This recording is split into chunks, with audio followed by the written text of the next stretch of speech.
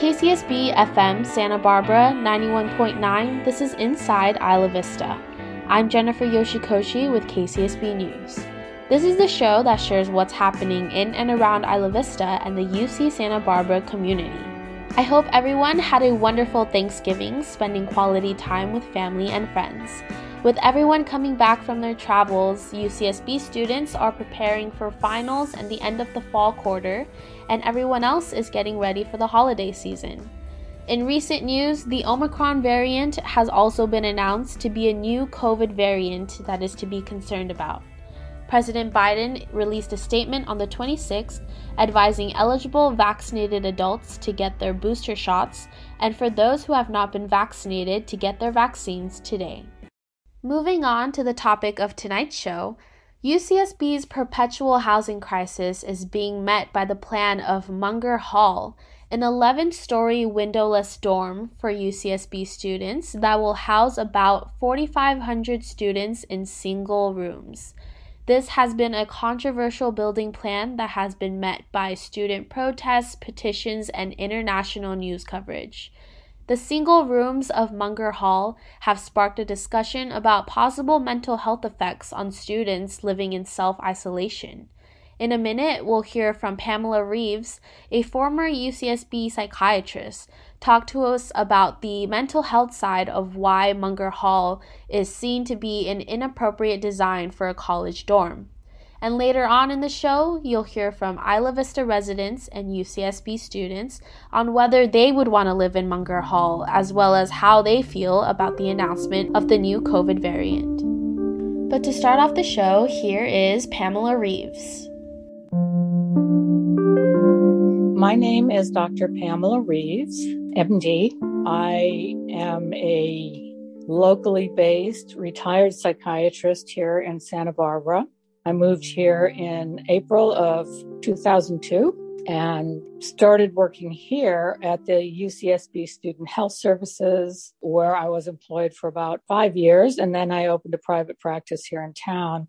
I retired from medicine in 2010 due to some medical complications I have.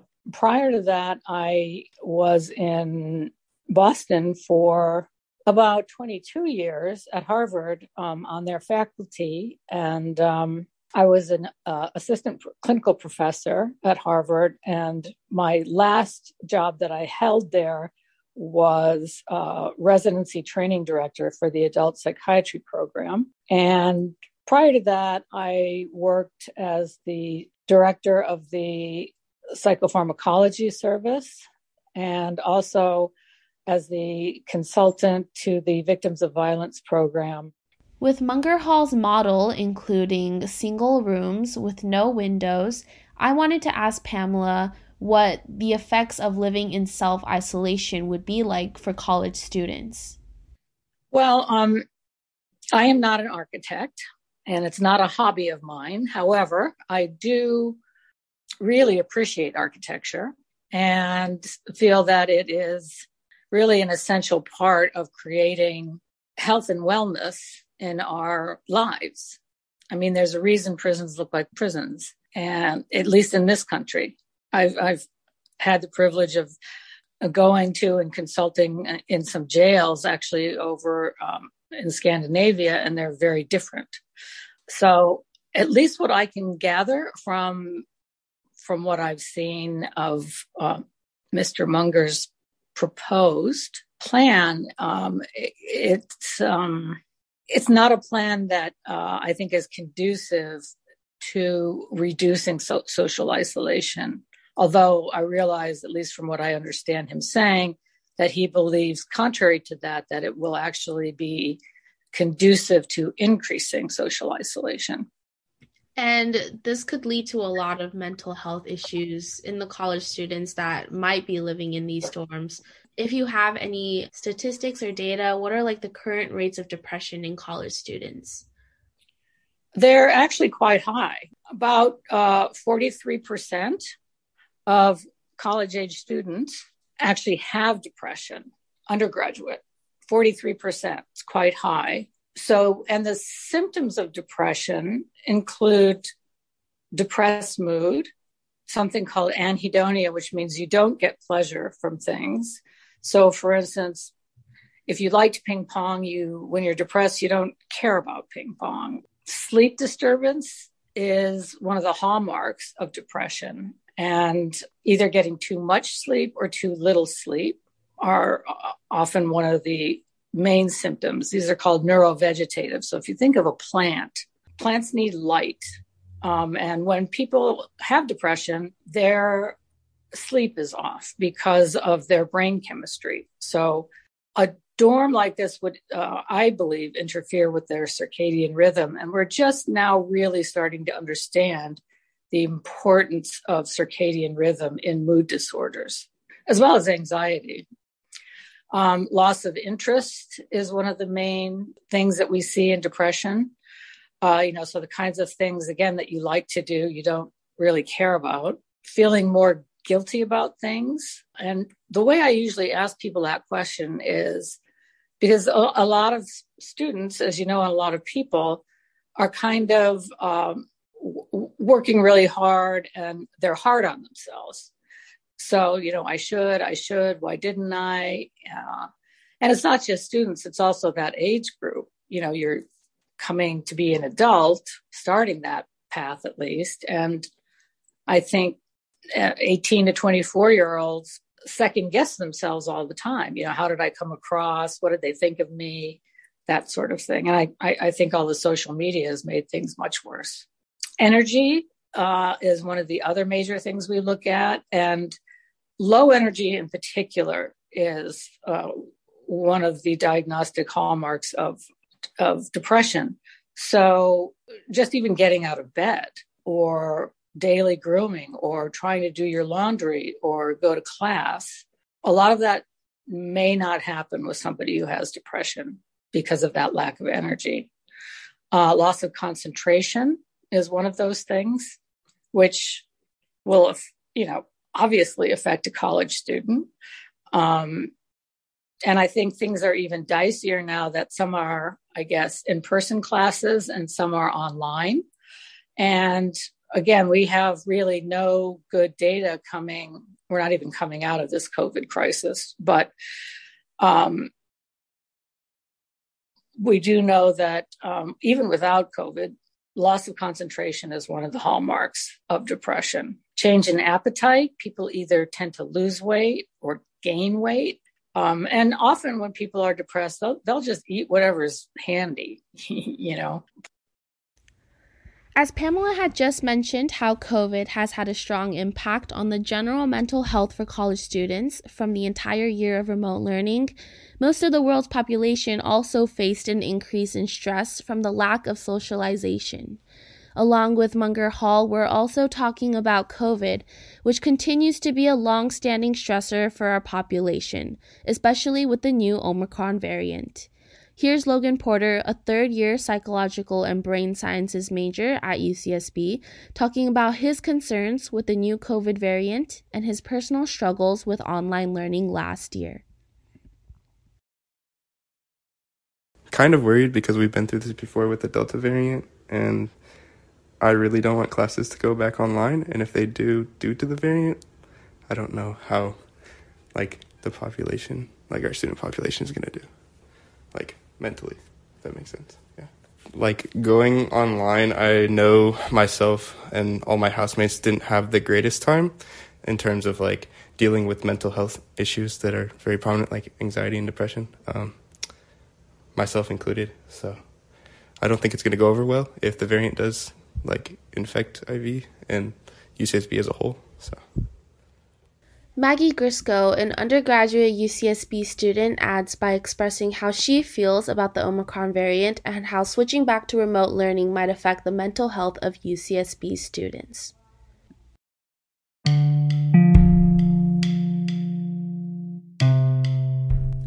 When I heard about it, to be honest, I wasn't really surprised. I feel like this disease just keeps multiplying. They didn't really do anything for the Delta variant. And the university really hasn't done anything other than shut down from the original coronavirus strain. So with this one, I'm just okay, I'm just here to see whenever you guys shut us down. I don't know. I don't know what to expect anymore. I've learned to just vibe. Mental health is going to plummet. It was already plummeting. It's still plummeting. I mean, like, CAPS is totally, like, overbooked and stuff like that. So I think this will just be some people's final straw, unfortunately. Yeah, I'm really hoping we don't go back online. I'm just sort of, like, quietly manifesting, but I know that it's definitely a possibility and a very real possibility, so. Mental health in relation to COVID has really changed for college students, and Pamela Reeves will continue on in discussing how the existing rates of mental health issues might increase and affect student academics, as well as what most people don't ask about when choosing a university. And the rates are already so high for mental health issues in students. This dorm could possibly interfere with how they live their normal life too, and also their academics, right? Mm-hmm. And that would create a bad reputation for the university in the end, right? If academics start going lower with the increase of mental health issues, would that be possible? I think it is. Yeah, absolutely. I think often when somebody, and I know this because partly, I also have 4 children. They're adults. They're 39, 35, 30, and 26. And just even going to look at college campuses, you go to look at a campus often, and you look at the library, and you look at the gym facilities, and you know something about the reputation. Almost no one asks about what are the mental health services available to my child. And that is a key question to ask. And you want to know what is available. How does that work? Whether you're a student or a parent looking, with your student at a potential college. The dorm situations are part of that. Who are going to be their RAs? Do those RAs know anything about mental health and mental illness? Do they know when a situation might be, a sign of something more dangerous? And my worry is that I think the capacity is 4,500 students. And, in these, I'm going to call them cells, because to me, that's what they are, of 8 students per, and layer upon layer upon layer, up to 11 stories. The possibility of isolation is tremendous. And I realize, at least I gather from Mr. Munger's comments that I've seen in the New York Times and the Independent, in the LA Times, that at least in his mind, he imagines that this will lead to students wanting to go and socialize more and decrease isolation. But as a clinician who's worked with the college population, I've been doing this for over 40 years, I disagree with that fantasy, is what I'll call it, or that idea that the architecture is going to lead to more socialization. I truly do not believe that. Mm-hmm. And touching back on you being a mother, can you give like a parent perspective on how you feel about Munger Hall? Like, would you want your children living in this kind of space? No. And in fact, I was talking with my husband last night, who's also a psychiatrist. And I said, would you let one of our kids be in a space like that? And he said, no. And part of it is, we, again, are not architects, but we are psychiatrists. We are scientists. We do know about the effects of circadian rhythm, socialization. Again, your 18 to 25 is the highest rate of depression, anxiety, bipolar disorder, schizophrenia. That's when people are most likely to have their first episodes. And we know that early intervention leads to better outcomes later on. My concern with this hall is that early intervention is going to be, I would want to know what's in place for that.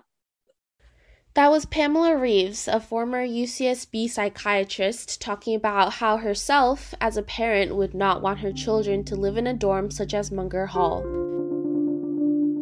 This is Inside Isla Vista. I'm Jennifer Yoshikoshi with KCSB News. Today we're speaking about mental health in relation to Munger Hall's windowless single rooms and the impact that the new Omicron variant might have on the current student population. Students in college are already struggling with the stresses of the housing crisis, the pandemic, and just the general life. And we just heard Pamela's disapproval for her kids to live in Munger Hall. Let's hear from some current UCSB students on how they would feel living in one of Munger Hall's rooms. Here's Kaylee, a second-year psychological and brain sciences major at UCSB, expressing how she would feel. Speaking as someone who's dealt with dark thoughts, I'd probably want to kill myself. Do you think your college experience would be different if you were living in a self-isolated room?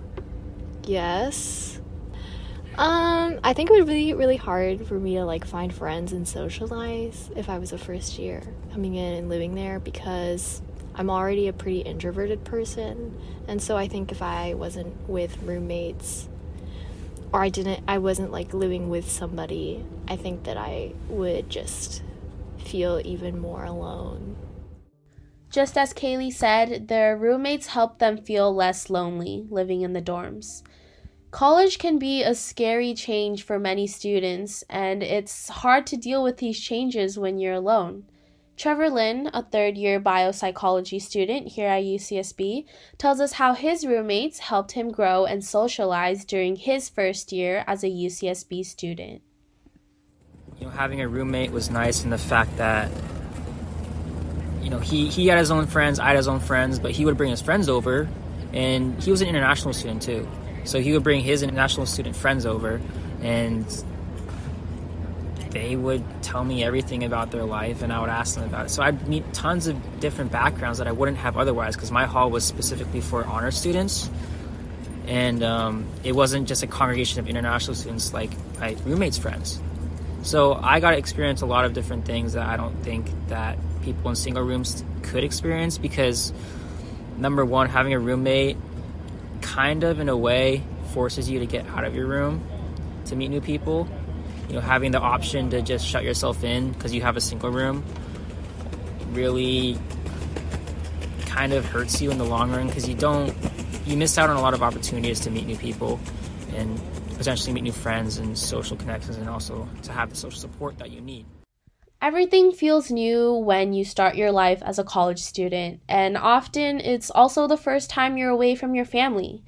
Many students might take this time to explore with substance use, and in other cases, this leads to substance abuse when using drugs and alcohol to cope with the stresses of change. Pamela Reeves adds on to this. Well, another thing we know is that rates of substance abuse are way up, even in populations. I'm saying this partly because of COVID. A lot of people are using more alcohol, using other drugs more. I'll be interested to see what the data is coming out of opioid use disorders, that sort of thing during COVID. But students do experiment more when they're in college. Finding access to pretty much any substance anywhere is not a problem. So if you're more isolated, if you need that alcohol or that hit of marijuana, or God forbid, a snort of, oxy to decrease your anxiety, to go and try and, meet a girl or meet a guy or, whatever it is, that increases your risk. Because again, depression will lead to more, decrease in self-confidence. And often, a lot of times, people start using substances as a way to increase their self-confidence. And just with that being a problem, that could also lead to overdose in living in these single rooms in Munger Hall, right? Yeah. I mean, nobody's watching. Mm-hmm. Nobody knows. And even in a general population, somebody with an opioid use disorder, let's say, who's managed to come off it or is on Suboxone or a substance like that, a lot of times before they're going to go onto some sort of supported treatment, we don't use methadone anymore, we use Suboxone, they'll do, one more hit or one more snort, and that's when they die because their tolerance has gone down and they end up overdosing, not necessarily intentionally. And when you allow people to isolate to that degree, it's a very, I think, dicey situation for self-harm. And I include things like cutting, eating disorders, the bulimia that may go on. Isolation is just not good for any of those things. Sometimes there's not enough access to like mental health programs and counseling in the area. How can students look for help if they are dealing with something like that? Well, the Student Health Center at UCSB is a wonderful establishment there on campus. The problem is that the access is such that it's not set up really for acute kind of emergencies. Now, that being said, if somebody came through the door and said, I'm going to kill myself and here's how I'm going to do it, they would get that person probably to the emergency room at Cottage right away. It happens all the time. What's in a way more dangerous is that if you have depression or if you're struggling, and these things almost never happen alone. In other words, in isolation, people who have depression often have anxiety disorders and or also have substance abuse disorders, or people with anxiety will often have substance abuse disorders. People with ADHD, and we know there are probably at least 35 to 50% of the student population with some form of ADD. They're far more likely to have a substance use disorder. So I just think that substances, we use them, people use them often to self-medicate, and then you end up with a problem because they become addictive. And it's better to have access to a safer way, for medication and therapy. And students do have access to both of those things. But it takes volition. It takes, yes, I want to do something about this. I'm going to go do this. And the problem, again, that I am concerned about with this dorm is that if you were somebody who had depression or, anxiety, let's say social phobia or panic disorder, it's you don't have a roommate, somebody who's laying eyes on you every day, who can say, you know what, you need help and I'm going to take you. I'm going to help you. Because that person can be in that room by themselves with the door shut. What do they have built into to check on those students? I don't know. I don't know if that's even been thought of. As Pamela just mentioned, there's a danger in students dealing with stress, anxiety, depression, and other mental health struggles on their own. And these self-isolating rooms that Munger Hall plans to build would only make matters worse. Here's Logan Porter again, talking about how beneficial it was for him to live in a dorm with roommates. I lived in a triple my first year, so having that roommate to come back to and decompress after class, or just late at night when you come back from hanging out with friends, it's very valuable and helped me kind of deal with some problems that I was dealing with my first year. Just having somebody that understood where I was coming from, and yeah. The students we spoke with all valued having a roommate despite having typical roommate conflicts. But now we go back to Pamela Reeves, a former UCSB psychiatrist, as we talk about students coming into college struggling with prior mental health issues. I don't have the statistics on it, but I would say clinically, I was, at UCSB for 5 years. And I said before that, seeing a whole, not just students, but back in Massachusetts, one of the things that struck me, and I found day in and day out, was, I don't know, at least 2 people would come in. They would say, when I found out I got into college and I was coming here, I decided to stop my medicine. I was taking Lexapro, or I was taking Zoloft, or I was taking Effexor, or whatever it is. But I wanted to come to college and not be taking any medicine, have a fresh start. And my first question is usually, how long ago was that? And it's usually 6 to 8 weeks before that medicine is out of their system. And I think that, 6 to 8 week time after starting school, especially for freshmen, is a very high risk time, because there are many who just decide, I'm not going to take this medicine anymore. And I'll say, were you having side effects? No, I thought I was okay. I thought I was fine. I was fine. So I thought I didn't need it anymore. And well, I think the most important thing is that the focus needs to be on student health. And I do not believe, in fact, I as Mr. McFadden apparently said, as an architect, as a parent, as a human being, I cannot support this building. And I would say the same thing. As a psychiatrist, as a mother, as a human being,